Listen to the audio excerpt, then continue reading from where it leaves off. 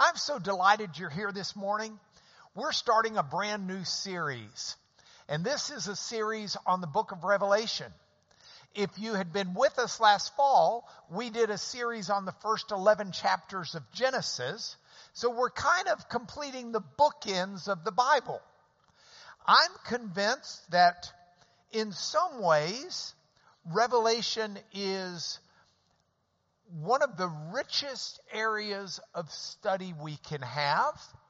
I'm also convinced that it's one that is seen in so many different perspectives that we need to always keep in mind that to some degree, this more than any other part of the Bible is one where you're never going to find two people who quite read it the same way and agree on what it says. So I decided to teach it the way that fella back there believes. No, I decided to teach it. I'm going to be teaching this from my understanding of the book. If you don't agree with me, that's fine. And if the Lord doesn't agree with me and he decides to come back another way, I'm going to change my view to fit with his. But that doesn't change the fact that after studying this book, I guess I started trying to diligently understand the book of Revelation in 1979. That's when I took my first course on apocalyptic literature. And I've studied it, and I've read it, and I've taught it, and I've written on it, but it's been some time. And I haven't done it as diligently in this class as I plan on exploring it with you today. Now, this is our first class of the year. Between now and the last time I taught, I've had a chance to be a number of different places, including this morning in Florida. I just got in and I left part of my material that I was going to show you behind. So there's that. We went to Disney because our daughter Sarah decided to run what's called the b.We challenge. You may be wondering what the b.We challenge is. The b.We challenge is you run on Thursday 5 kilometers, a 5K race. That's 3.1 something miles. Not that big a deal for a spry graduate student like Sarah. So that's Thursday. And then Friday, you wake up and you run a 10K. Now you're at 6.25 miles or so. And then Saturday, yesterday, she woke up and she ran a half marathon. That's 13 miles. Then this morning she gets up and she runs a full marathon. That's 26 miles. And that's why they call it the b.We challenge. Now, we do not want to be dopey in our approach to this book. We want to be excited. We want to be happy, but we want to be sharp and we want to be focused. This is not baby food. This is not something that you just sort of look at here and there. I urge you to try to be here each week. I urge you, if you're not, to try to catch it on the internet, because in so many ways this builds on itself. Now, having said all of that, here we go. A week and a half before Christmas, I found myself walking down the streets of Oxford, England, one of my favorite towns in the world. If for no other reason than it has my favorite bookstore in the world, Blackwell's bookstore. Blackwell's has been around for well over 100 years. It's an amazing bookstore. I think it's been around actually for like 160 or 70 years. And when you go inside Blackwell's, you're confronted with this "Welcome to Blackwell's" sign. And it tells you where in the shop you're going to find various sections of books. Like on the second floor, you'll find books on antiques, books on architecture, books on art. You can go to the first floor, find children's books. You can find books on pregnancy and childcare, poetry, young adult fiction. You'll find these books all over the place. If you go to the Norrington Room.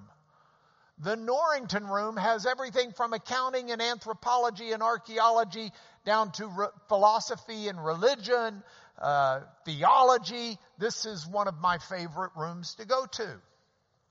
And they sort the books, and you can find the books based upon what section you're looking for. Make sense? I don't know how many of you were my classmates at Coronado High School in Lubbock, Texas, the hub of the plains. But we had this crazy thing in our library.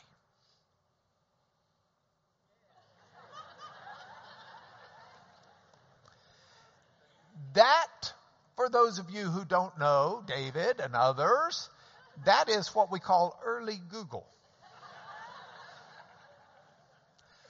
And early Google would tell us where to find a book. And Coronado High School divided the books based upon the Dewey Decimal System, named after Melville Dewey.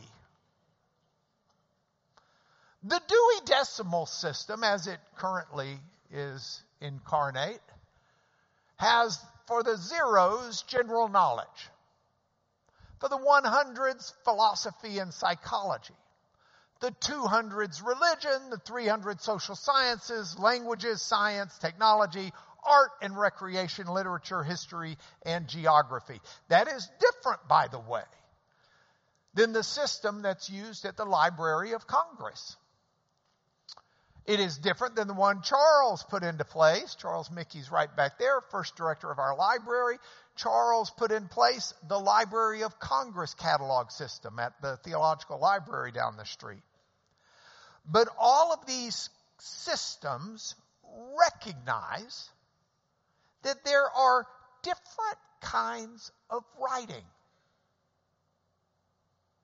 Even within literature, there are different kinds of writing.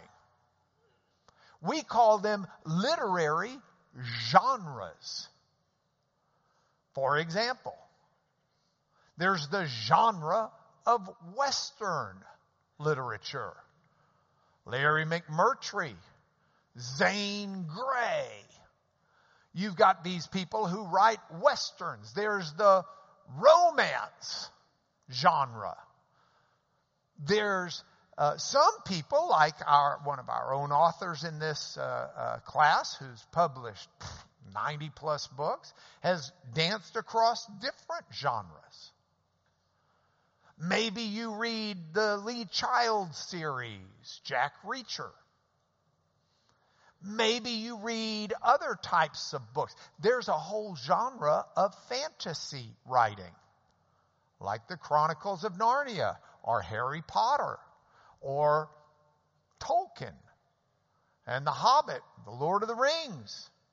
You have all of these different genres of literature that are out there, and they read differently one than the other. If you're reading Harry Potter or Tolkien, you're not surprised to find a wizard with an ability to do magical incantations and spells. But if you're reading Larry McMurtry, Lonesome Dove, it would seem kind of odd for Woodrow Call to turn to Augustus McCrae and whip up some chili through some incantation and spell and waving a magic wand. Doesn't fit. Different type of literature, different genre, different ideas. I was thinking about this over Christmas, obviously. I'm going to be teaching it. And lo and behold, what's being replayed in the comic strips? But Peppermint Patty over the Christmas break had to read a book. She'd never read a book before. She got all upset. She spent days and days and days worried about it, trying to figure out how to read a book. Snoopy, I have to read a book this week. Do you have something good? It was a dark and stormy night. Suddenly a shot rang out. I don't care much for mysteries. It's not a mystery. It's a Gothic genre of literature. By the way, if you're wondering how it turned out, she did wind up passing because she read. She didn't read a book. There's nothing wrong with reading cereal boxes. Some of the best stories I've ever read were on cereal boxes, and you don't have to turn any pages. I predict that someday a cereal box will win the Pulitzer Prize. She read a cereal box instead.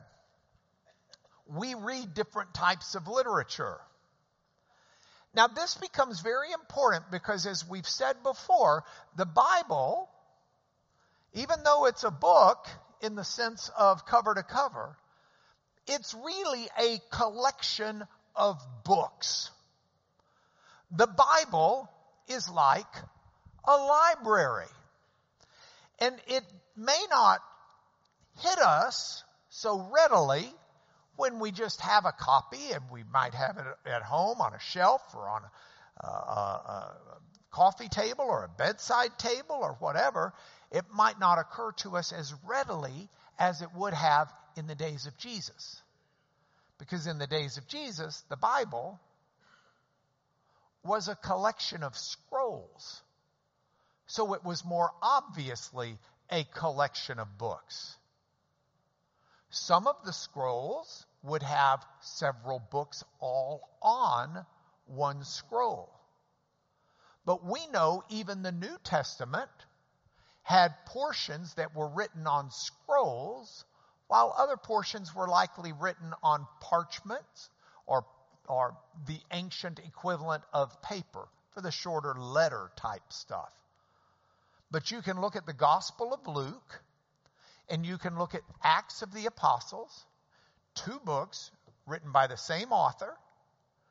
And the reason they're 2 books is because each would take up the measure of a full scroll. The maximum utility of a scroll was about 25 feet. So when you ran out of 25 feet, you didn't just keep glue sticking on some more pages to make the scroll bigger. Wouldn't roll up, wouldn't function, or any of the rest. So Luke finishes his scroll and starts the next one for Acts. But these were, the Bible began as a collection of scrolls. In fact, if you're translating the Old Testament, where it talks about they found the book of the law, that word translated book is the Hebrew word for scroll. When you read the word book in the Bible, you're actually reading an English translation that more appropriately, literally, is scrolls. It wasn't until post-biblical writing that books really came into fashion.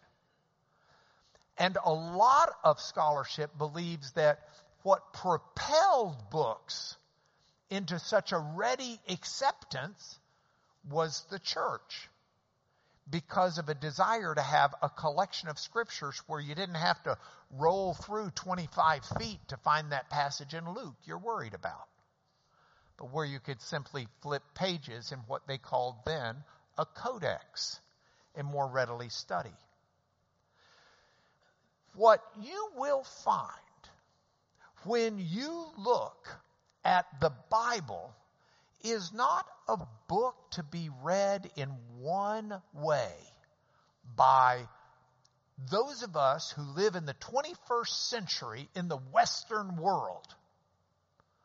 Instead, you're going to find a collection of books with a great diversity of how they were written. Don't get me wrong, all divinely written and inspired by God. But remember what Paul said about God. Paul referenced the whole world around us. You can look at clouds, you can look at the sky, you can look at the stars, you can look at the water, you can look at all of the things around us, trees and hills, people and animals. And Paul said this in writing to the church in Rome. Paul said God's invisible attributes. Those are attributes of God that are invisible. And he names two, namely his eternal power and his godly or divine nature. They've been clearly perceived, even though they're invisible, clearly perceived ever since he created this world, because they're present in the things that have been made. So if you think about the complexity and the diversity of this world, it's not surprising that the God who has created such diversity and complexity will do the same with Scripture. His expression in Scripture is one that's going to be very diverse. And it's really kind of cool. Now, if we could go back in time, 2,000, 2,100, 2,200, 2,300 years, and we could go to Alexandria, Egypt, we would find what at the time was probably the world's largest library, i.e., collection of scrolls. In fact, it was in Alexandria, Egypt, that the now mostly Greek-speaking Mediterranean world needed a copy of the Jewish scrolls that make up what we call the Old Testament. And so the librarians in Alexandria, Egypt, had the Jewish community translate into Greek those ancient Jewish scrolls. And that became what we call today the Septuagint, or the Greek Old Testament. But if you had gone there, I don't think they used the Library of Congress system. But you would have found a wide variety of different genres of writing. You would have found in ancient times history writings, writings that explain history. You would have found writings that had what they would consider epics, epic stories. They weren't as worried about it being accurate as they were telling a good story and explaining some things. You would have found stories that, or books, scrolls that were filled with poetry. And different poetry meant something different in Greece than it meant in Palestine. So books of poetry with different forms and expressions of what that means. You'd have found some how-to books. Here's how you want to live in this community. Here's how you're going to do this. Here's how you're going to do that. They had how-to books. They had books of teaching. These are books designed to help you learn things about life you need to learn. They had books of law, not just the law of Egypt, the law of Rome, laws of various city-states in Greece, modern Greece, laws of various countries around the Levant, the ancient Middle East.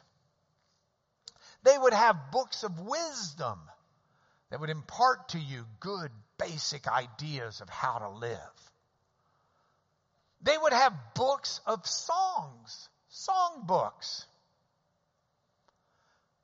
And I would suggest to you the Bible as a library has either books or sections within books of all of that.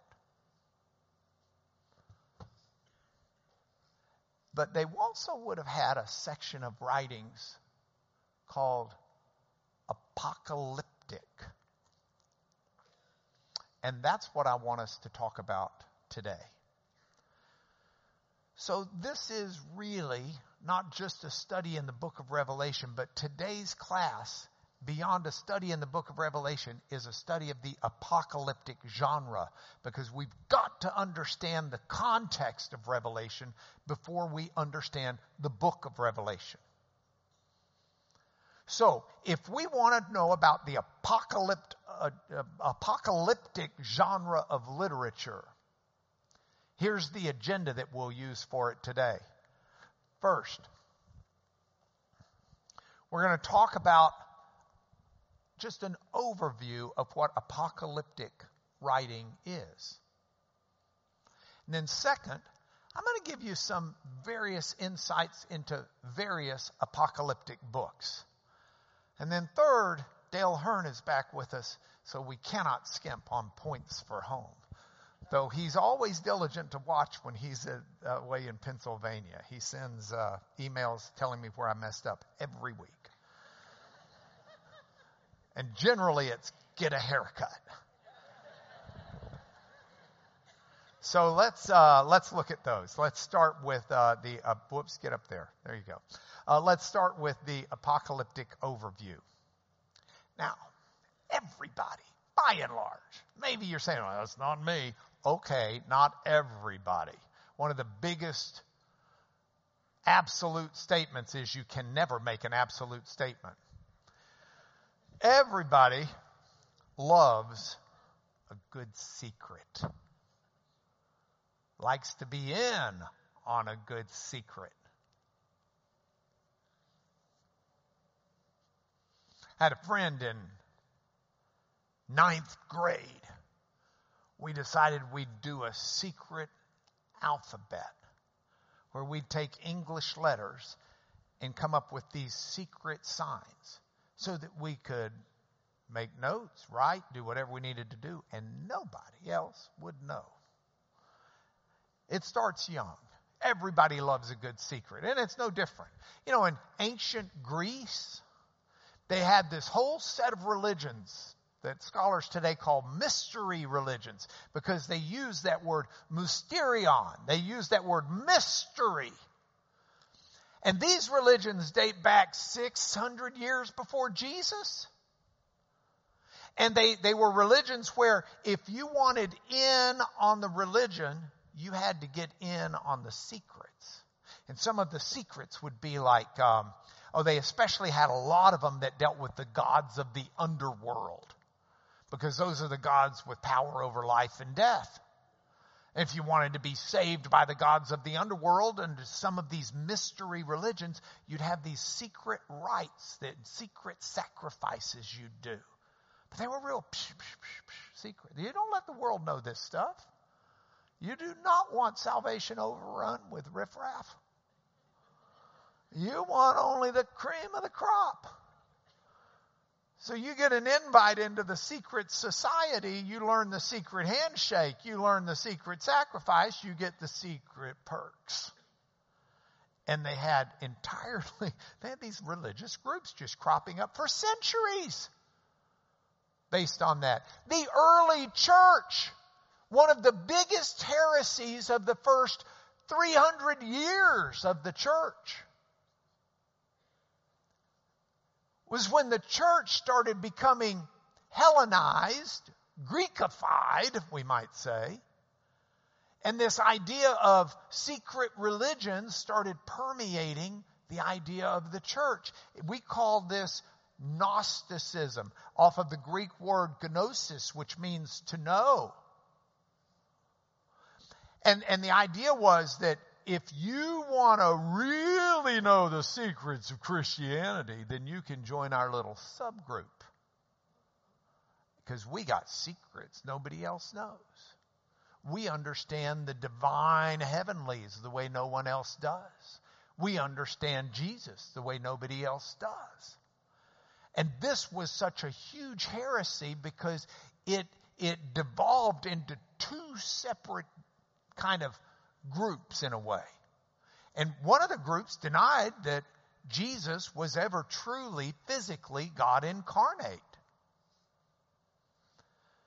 One of the other groups denied that Jesus was a direct Son of God, or God in God's fullness. Instead, teaching that there were all of these intermediary gods along the way, or angels. There were lots of different permutations of this, but this was the idea of secrecy and in on the inner secrets. Now, this was not unique to Greece. This was not unique to early Christianity's heresy. You will find in biblical era Judaism the same idea of secrets and mysteries, although most of those sought to be explained.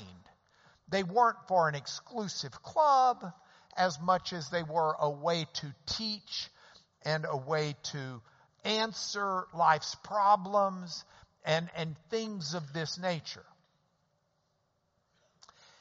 We never realized how many there were, we being the thinking, the world of people studying this stuff, I should say, until the discovery of the Dead Sea Scrolls. This is an actual ruin of the Essene community out there by Qumran, where the Dead Sea Scrolls were prepared. But among the Dead Sea Scrolls that were discovered in the late 1940s and ongoing after that, there was a wealth of material that was, quote, apocalyptic. Now, at this point, we need to define what I mean by apocalyptic. Apocalyptic is the idea. First of all, it's kind of a fuzzy word that gets used, misused, abused by lots of different people in lots of different fashions. So recognizing that it's kind of a slippery word, let's just say that apocalyptic, when speaking of antiquity, ancient apocalyptic, by the way, it's an adjective, not a noun. Apocalypse, so we don't say apocalyptic, as we'll say apocalyptic literature. But when speaking of antiquity, it can refer to a type of writing, which is what we'll be talking about. It can refer to a religion, an apocalyptic religion. But it doesn't always mean the end of time. So when we speak of apocalyptic literature, we're not always speaking of the end of time. Now, having said that, there's an entire genre of material out there. There is a wealth of writings, ancient writings that are this type of literature. Apocalyptic literature.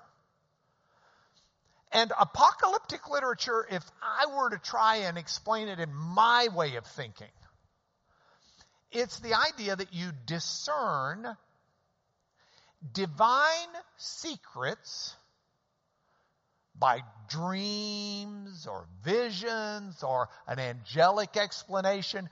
But the apocalyptic literature means how we are going to learn things that aren't apparent about the divine or the divine's plans or the divine's creation.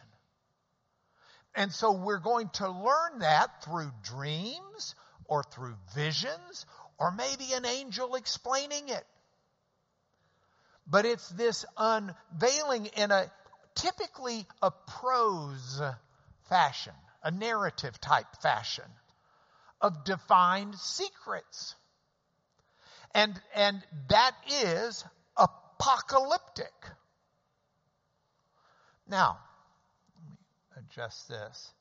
The apocalyptic material can deal with the past, so we can get divine secrets about what has happened, or we can have divine secrets about what's happening right now. Or we can understand divine insight into the future.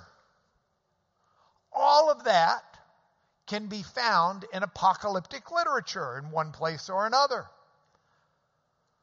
So with this idea of discerning divine secrets by dreams, by visions, by angelic explanation, let me give you some of the features that are typically, but not always, found in these apocalyptic writings. First, they are rich in symbolism. These are not, it's not just bluntness of, hey, this is the past, boom, like you might read it in a history book. Instead, it'll have a divine insight that's not so obvious about the past, and it'll be told through symbols. The same about the present. In a lot of apocalyptic material, Rome, the Empire of Rome, is called Babylon. That's the symbol for Rome.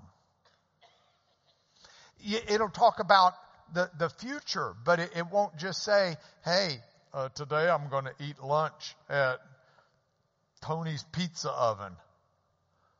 It will do it in symbolism, typically. Now, a lot of people, when you start saying, because, hey, I'm going to tell you, Revelation is apocalyptic writing. And a lot of people say, wait a minute. We cannot ever say anything in the Bible is symbolic. Because if the Bible is symbolic here, how do we know the resurrection wasn't symbolic as well? Well, we know that because it says it wasn't symbolic. It says he physically was resurrected. Stick your fingers in him. It's not part of apocalyptic literature in the Gospels. You don't suddenly have a verse of symbolism stuck into a very clearly literal narrative.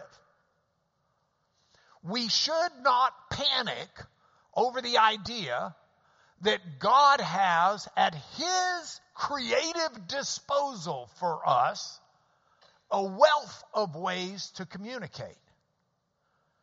Please understand,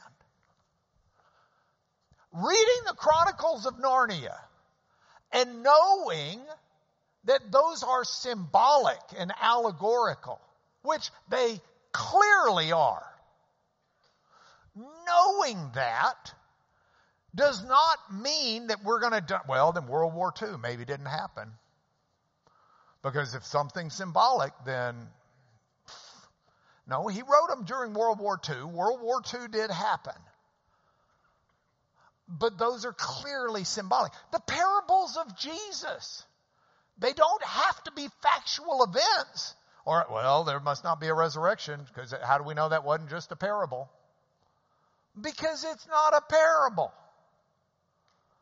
See, we've got to be good students who read God's word in context. We honor God and his word when we read it in context. The writer of Hebrews says, you don't want to just sustain your Christian walk in milk. You'd like to grow past the milk stage. We were with our 10-month-old granddaughter, Zoe. And I got to hold Zoe on my lap for breakfast. She was not enjoying, when she's on my lap, anything other than edible food. I have not, nor would I ever have been able to nurse a child. I cannot provide mother's milk. But she can demolish scrambled eggs and have a real good time doing it, and I can't wait until she's old enough for me to give her Texas barbecue.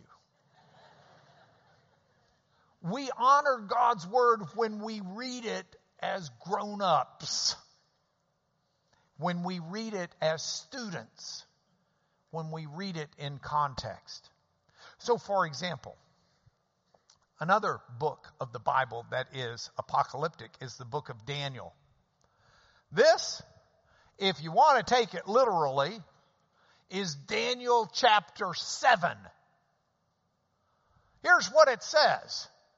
I saw in my vision, apocalyptic, it's communication through a vision, a dream, an angel, and behold, the four winds of heaven, they're up there, were stirring up the great sea. Here's the great sea.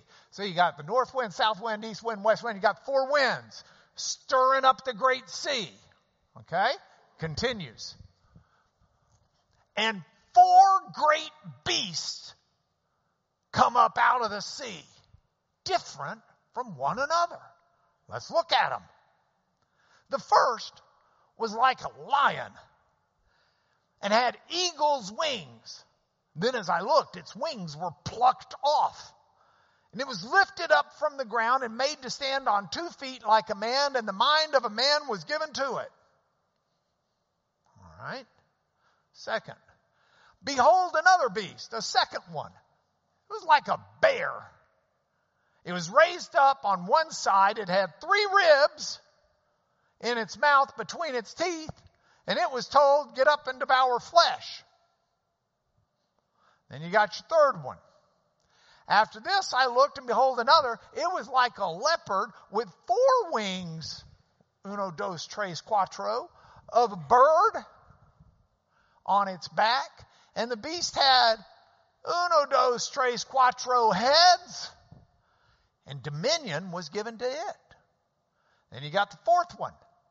After this, in the night visions, and behold, 4th beast, terrifying and dreadful, exceedingly strong. It had iron teeth. That's old iron tooth there. It had iron teeth. It devoured and broke in pieces and stamped what was left with its feet. It was different from all the beasts that were before it, and it had 10 horns. Count them. 1, 2, 3, 4, 5, 6, 7, 8, 9, 10. No, that's a tooth. Wait, 1, 2, 3, 4, 5, 6, 7, 8, 9. This artist was really bad. But you get the idea. Now, we need to know there's a difference between prophecy and apocalyptic literature. Prophecy is a thus saith the Lord, and it's a prophetic statement, maybe about the present, maybe about the future. Apocalyptic is this other genre. However, the two often overlap. So you're going to find Revelation, for example, is a book of apocalyptic, but it's also a book of prophecy. But by and large, they use different approaches. They are written in different forms. Most apocalyptic is written in much more prose. A lot of prophecy borders on poetry, even if it's not poetry itself. But all of this, the features, it's rich in symbolism. Let me give you another feature. They used numbers differently. Numerology. And I had brought with me to place on the Elmo, or IPVO, I had brought with me a wonderful example from the book First Enoch, where the writer says, talking about these fallen angels, and it says, they want to live forever. They want to live 500 years. Well, I mean, which is it? Well, 500 years was an expression that meant forever. It was a number, and we will talk about how numbers had symbolic meanings beyond their literal mathematical meaning as we go through this. You'll see it in other places too. It says there were thousands upon millions of angels, more than you could count. But yet it gave a count if you want to do the math. It just means those numbers give an idea of what's going on. So you've got rich in numbers. You've also typically got, not always, warring angels and demons. And so if you go back and you read, for example, in 4th Ezra, also called 2nd Esdras, you can go back and read about the big battle that's going to take place between the angels and the demons. You start reading First Enoch, and at the start of First Enoch, the first several chapters talk about the fallen angels and the big fight, because God's got to engage Gabriel and Michael, and they're going to have a big war. And this is all before the flood, when the fallen angels are finding women attractive and giving birth to giants, which was the understanding that the writers of that book had about what Genesis 6 meant.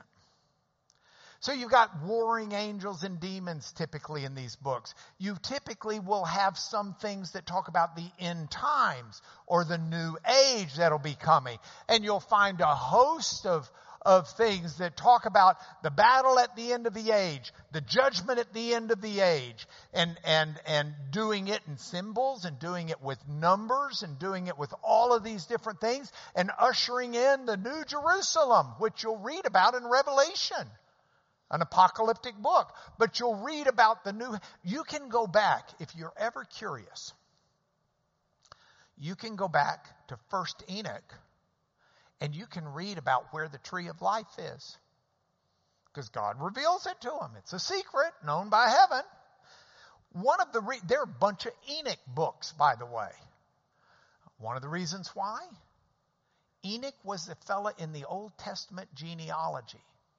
It says that, you got Adam, he lives, he dies. You got, his Cain and Abel, but then Seth, who lives and dies. You get on down, you get to Enoch. He lives, has kids, but he doesn't die. He was not, for God took him. So the thinking in the Jews' mindset, thousands of years later, is, hey, he got taken by God. He would have been shown the divine secrets. Maybe he came back and told us about some of them. So you have the end times and the new age. Again, these aren't always present, but these are to reveal divine secrets. And so that's what you've got here. And while they're not all present, it all sort of feels the same. And that's your apocalyptic review. Now, let's go to the next. Let's talk about some of the apocalyptic books. There would have been a big shelf for us if we had put these up on a shelf, and we can put them into various buckets. You can do 3 buckets, 5 buckets, 7 buckets, 9 buckets, 2 buckets. I'm just going to look at them in 2 senses. I want us to talk about those that are in the Bible, and I want us to talk about those that are in a group of writings that are called the pseudepigraphal writings. This comes, pseudo is fake. Epigraphal means we don't really know who wrote these. This is not the Apocrypha that's in the Catholic Bible and not in the Protestant Bible. These are other works that were present at the time the Bible was being written and put together. But they don't belong in Scripture by most thought. Biblical apocalyptic literature. The obvious one is Daniel, that we were already talking about. A second one would be Revelation. In fact, Revelation begins... Get Daniel back up there. Revelation begins with Apocalypsis Jesu Christu. Apocalypsis. That's A. That's P. That's O. That's K or C. A. L. A U can be a Y. That's a PS. I-S. The first word in the entire book is the word we get apocalyptic from.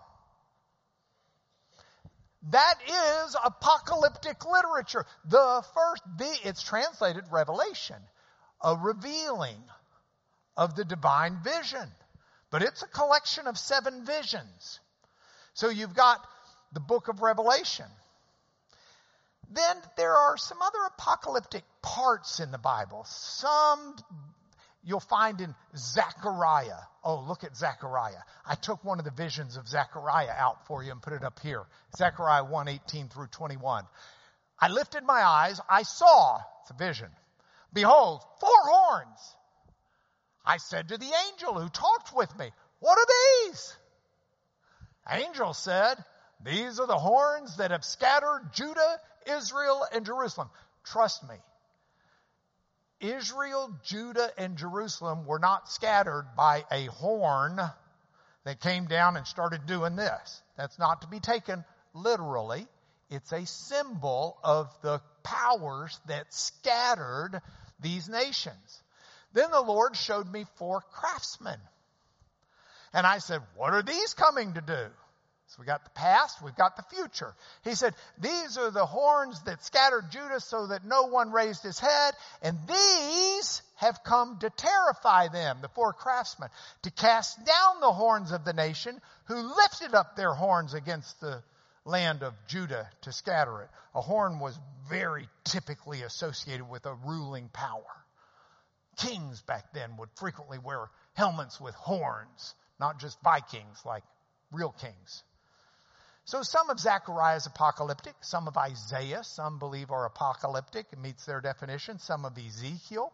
But those are the biblical works. The pseudepigraphal works are very different in some ways, but also very instructive. I've referenced you already the book of Enoch. We will look at it some more. I'll tell you that if you want to read about some of the book of Enoch, you can read in your Bible. Because the letter of Jude quotes from the book of Enoch. By the way, the book of Enoch was missing from the church for over 1,000 years. It was discovered in the 1700s, translated into Ethiopian. Since they've found some more versions of it, including some presence in more normal places. But by more normal that you associate with a lot of these manuscripts. But if you look at Jude, verses 14 and 15,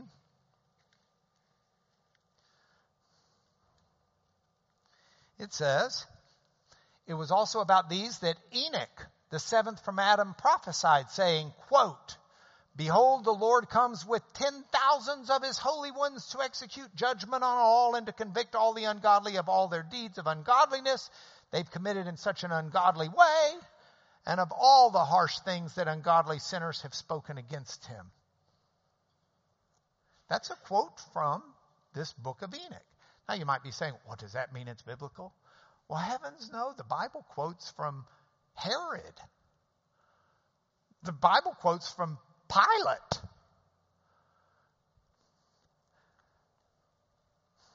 But this was an Ethiopian manuscript that we found that gave us, and the book, it's really cool. So the first few chapters are kind of introductory. Chapter 6 through 19 has this elaborate account of how the angels fell. Then you've got the universe explained with the center of earth and hell. You'll find the tree of life and where it is. Then it talks about the future kingdom of God. And then chapters 45 to 57, the Son of Man comes. Uses the Son of Man over and over and over. And he comes as the Messiah. The Son of Man's the ancient, from before time. He sits on the throne of God. Chapters 58 through 71, the glories of the conquering Messiah. And then there's a whole bunch of stuff at the end that's just kind of like, what's everything we meant to put in here but didn't? You got the book of Enoch. We will look at it more. Paul was familiar with it. That's apparent from reading the writings of Paul. It was well known in the New Testament. It's kind of like the Chronicles of Narnia. I'll bet if I asked for hands to be raised, most of you would know something about it. I could use that as an illustration in my sermon, or if I was writing Jude, I could say, hey, it's like Aslan said, blah, blah, blah. Doesn't mean I think Aslan was a lion walking around talking. It's something you would all get, and the readers of Jude got it. There's over a dozen of these ancient Jewish books. There's 4th Ezra. I don't have time to get into that, but it's a series of 7 visions, just like Revelation.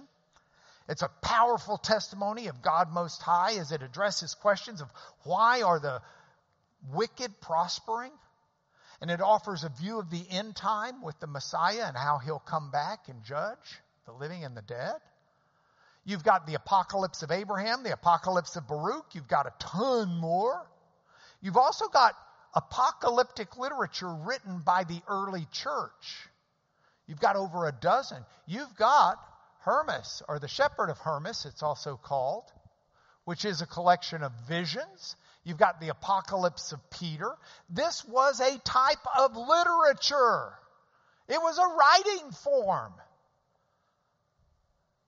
And so we will be studying Revelation as one of those writing forms to try to better understand it. Spoiler alert. The key to understanding Revelation, in my opinion, is first understanding Daniel. The two go hand in hand. God's given us a great key to it in Daniel. So here are your points for home. Number one, there are treasures in God's Word. I'm talking cool, deep, marvelous treasures. God doesn't want them held as secrets. They're there for us to study and to grow. Now, please, don't ever miss the obvious in God's Word. There is a God. He made you. He's called you by name. You're a fallen person, but He's bought you through the finished work of Christ on the cross, who is resurrected from the dead, the first, and we are buried with Him and raised with Him, and we have eternal life in Him. Those you can't miss. But Scripture, even beyond that, Paul says to Timothy, his child of the faith, who traveled with him and did mission work with him, Paul says to Timothy, and I love the King James here, study to show yourself approved unto God, a workman that needeth not be ashamed, rightly dividing the word of truth. There is a joy to studying Scripture in depth, beyond mother's milk. Don't ever get away from the fundamental truths, because they guide our understanding. This isn't a secret club that makes us super spiritual. This is just a chance to understand God better, and in the process understand our life better. Point for home number 2. You think about the intricacies of DNA in a world of a universe that's so big we can't see the end of it. And remember that God's invisible attributes, His eternal power, His divine nature have been clearly perceived in all of these things. Oh, the breadth and depth of our God. Wow. And He's got so many ways He's shown us this, including Scripture. So we're not afraid. By the Holy Spirit, we seek knowledge and understanding to enrich us in Christ in our life. And then last point for home. God loves you. And that is no secret. And you don't need an angel to tell you. You know it because Jesus Christ died for you. There's not a person in here, not a person watching, He didn't die for. And so this is how we'll begin our study in Revelation. In 2 weeks, we will talk about the basic structure of the book and understanding it in light of Daniel. But right now, would you pray with me? Lord, we thank You that You've given us this time together this morning. We thank You for the riches of Your Word. Forgive us when we've shied away from seeking the deep riches You've offered us there. We want to know You better. We want to understand You and our world better. We want insight that gives us courage to face the day, that gives us strength for the challenges ahead.